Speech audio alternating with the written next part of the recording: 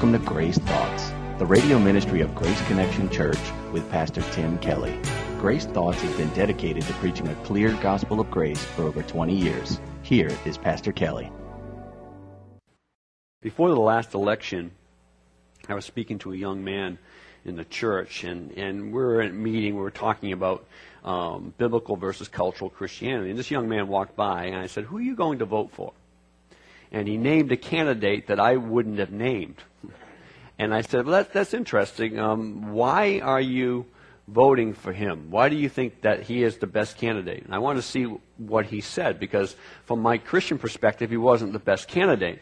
And this young man, and he was very good, he grew up in the church. He wasn't an unchurched person. He was a church person. He was born and raised within the church. And he went on to give me the different reasons why he wanted to vote for this individual. None of those reasons had anything biblical about them. Now, I'm not saying this in critique of the young man. He's actually here today. I will point him out to you a little bit later. I'm only kidding. And but what I grabbed from that conversation is, my Lord, he does not have a biblical worldview. He is basically looking in his political, he was 18, 19 years old, whatever he was. He's older than that, about 20, 21. He had a CNN/Fox News worldview. That's what he had. A Time Magazine, Newsweek worldview. The influence of his mind was not the Word of God. It was not his faith. It was the world system around him. And he was a practicing believer. 1 in 10 professed Christians, according to Chip Ingram, I believe it was, live with a biblical worldview. 1 in 10. In other words, when I look at the world and I look at my life, I look at my money, my finances, my family, my relationships, my career, the political world, the educational world, I filter it through my Christian faith. 1 out of 10 professing Christians filter life through their Christian faith.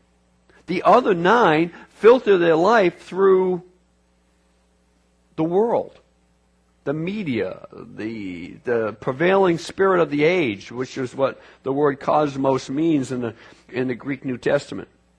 John Stott, some of you who have ever heard John Stott, great. He's still alive. He's probably in his 70s now. He's a great commentator, Reformed commentator from England. He's pastoring one of the old famous churches there in England, and he's semi-retired. He travels around quite a bit. And he's investigating. He was coming to America and looking at different churches, some of the most successful churches in America. I actually have a couple studies like that I'm going to bring up today. He said there was evangelism like never before in the church. And I would agree with him. There's amazing evangelism going on. There's new churches being planted everywhere, and with amazing evangelistic fruit. The seeker movement of the early 90s had amazing evangelistic fruit.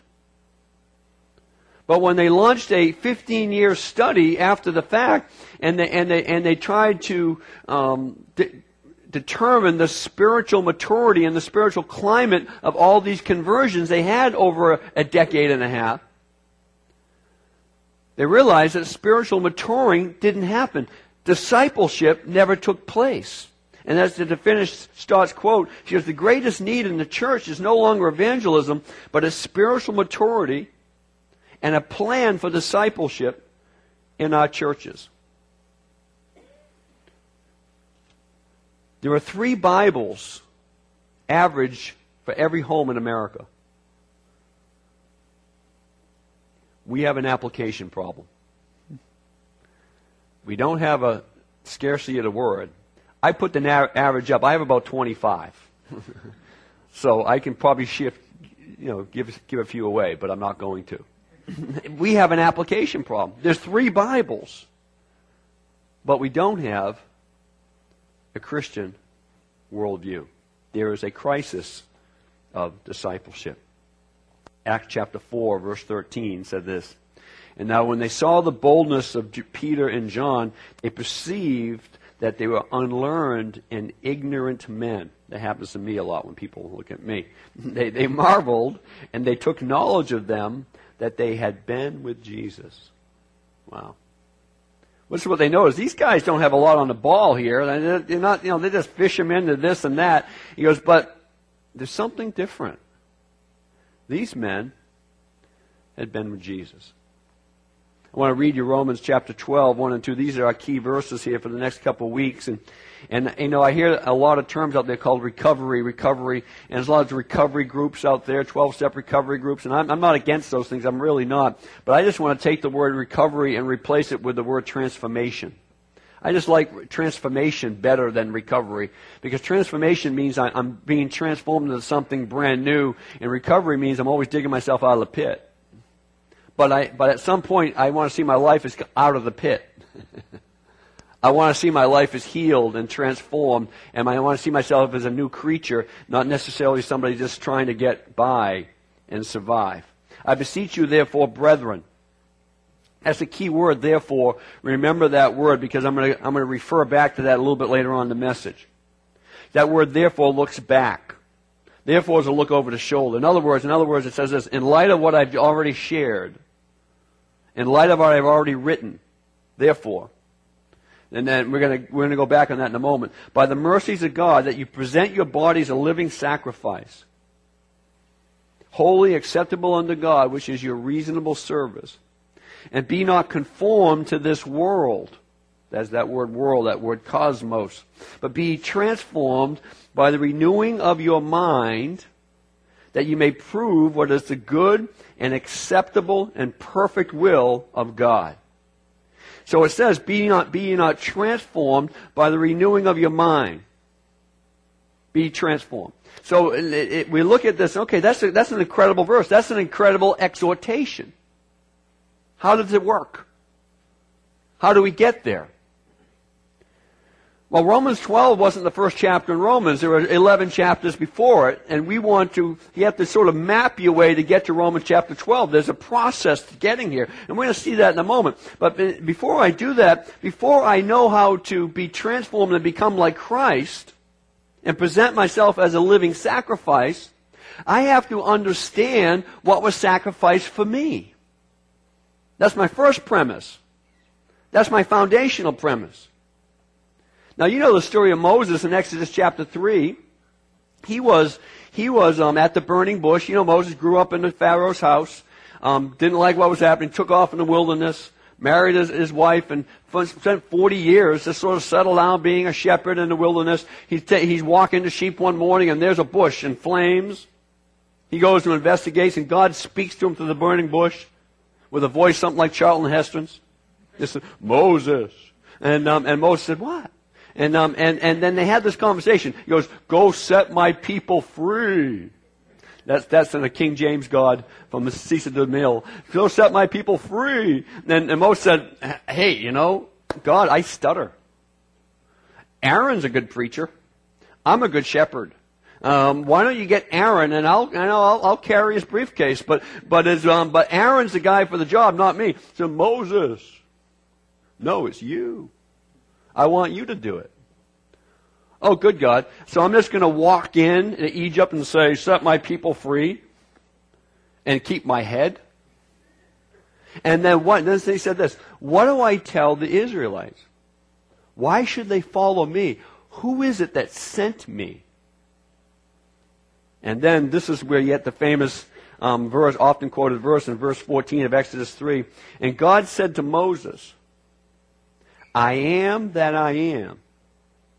And he said, thou shalt say to the children of Israel, I am has sent me unto you.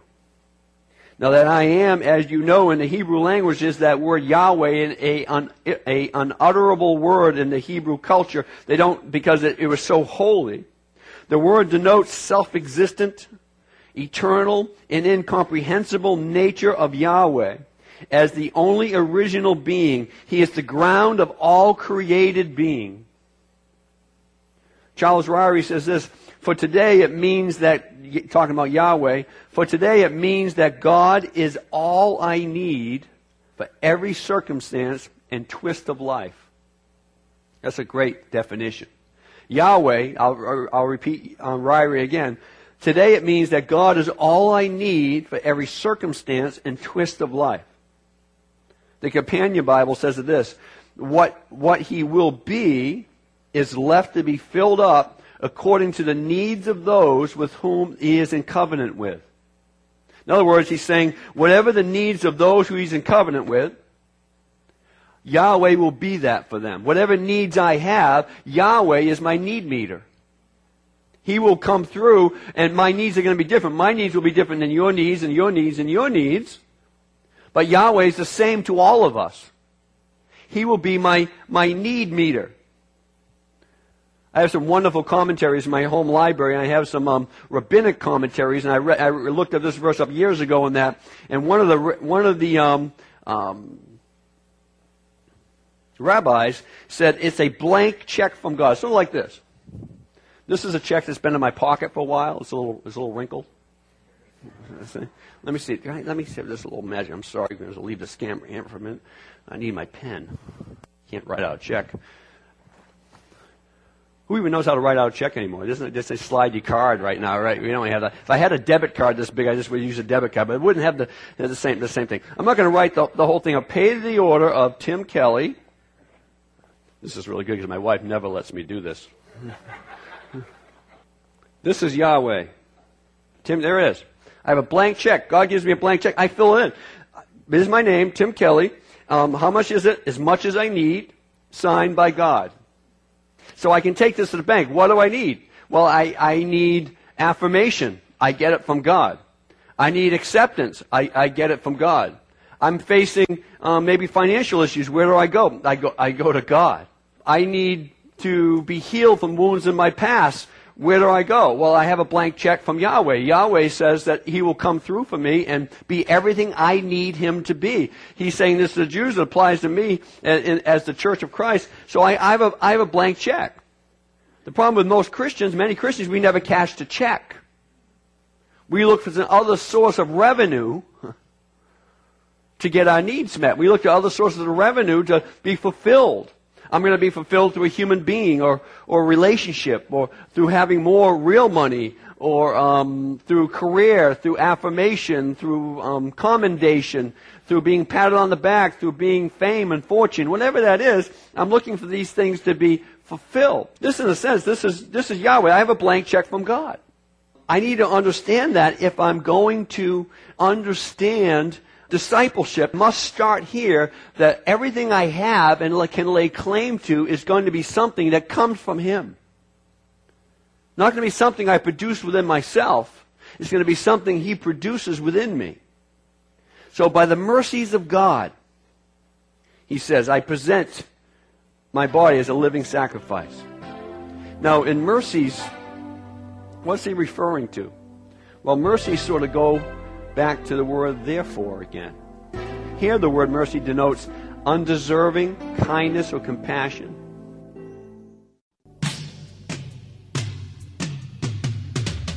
Thank you for listening to Grace Thoughts, a ministry of Grace Connection Church. This is Pastor Kelly. If you live in the Bay Area, we would love to meet you.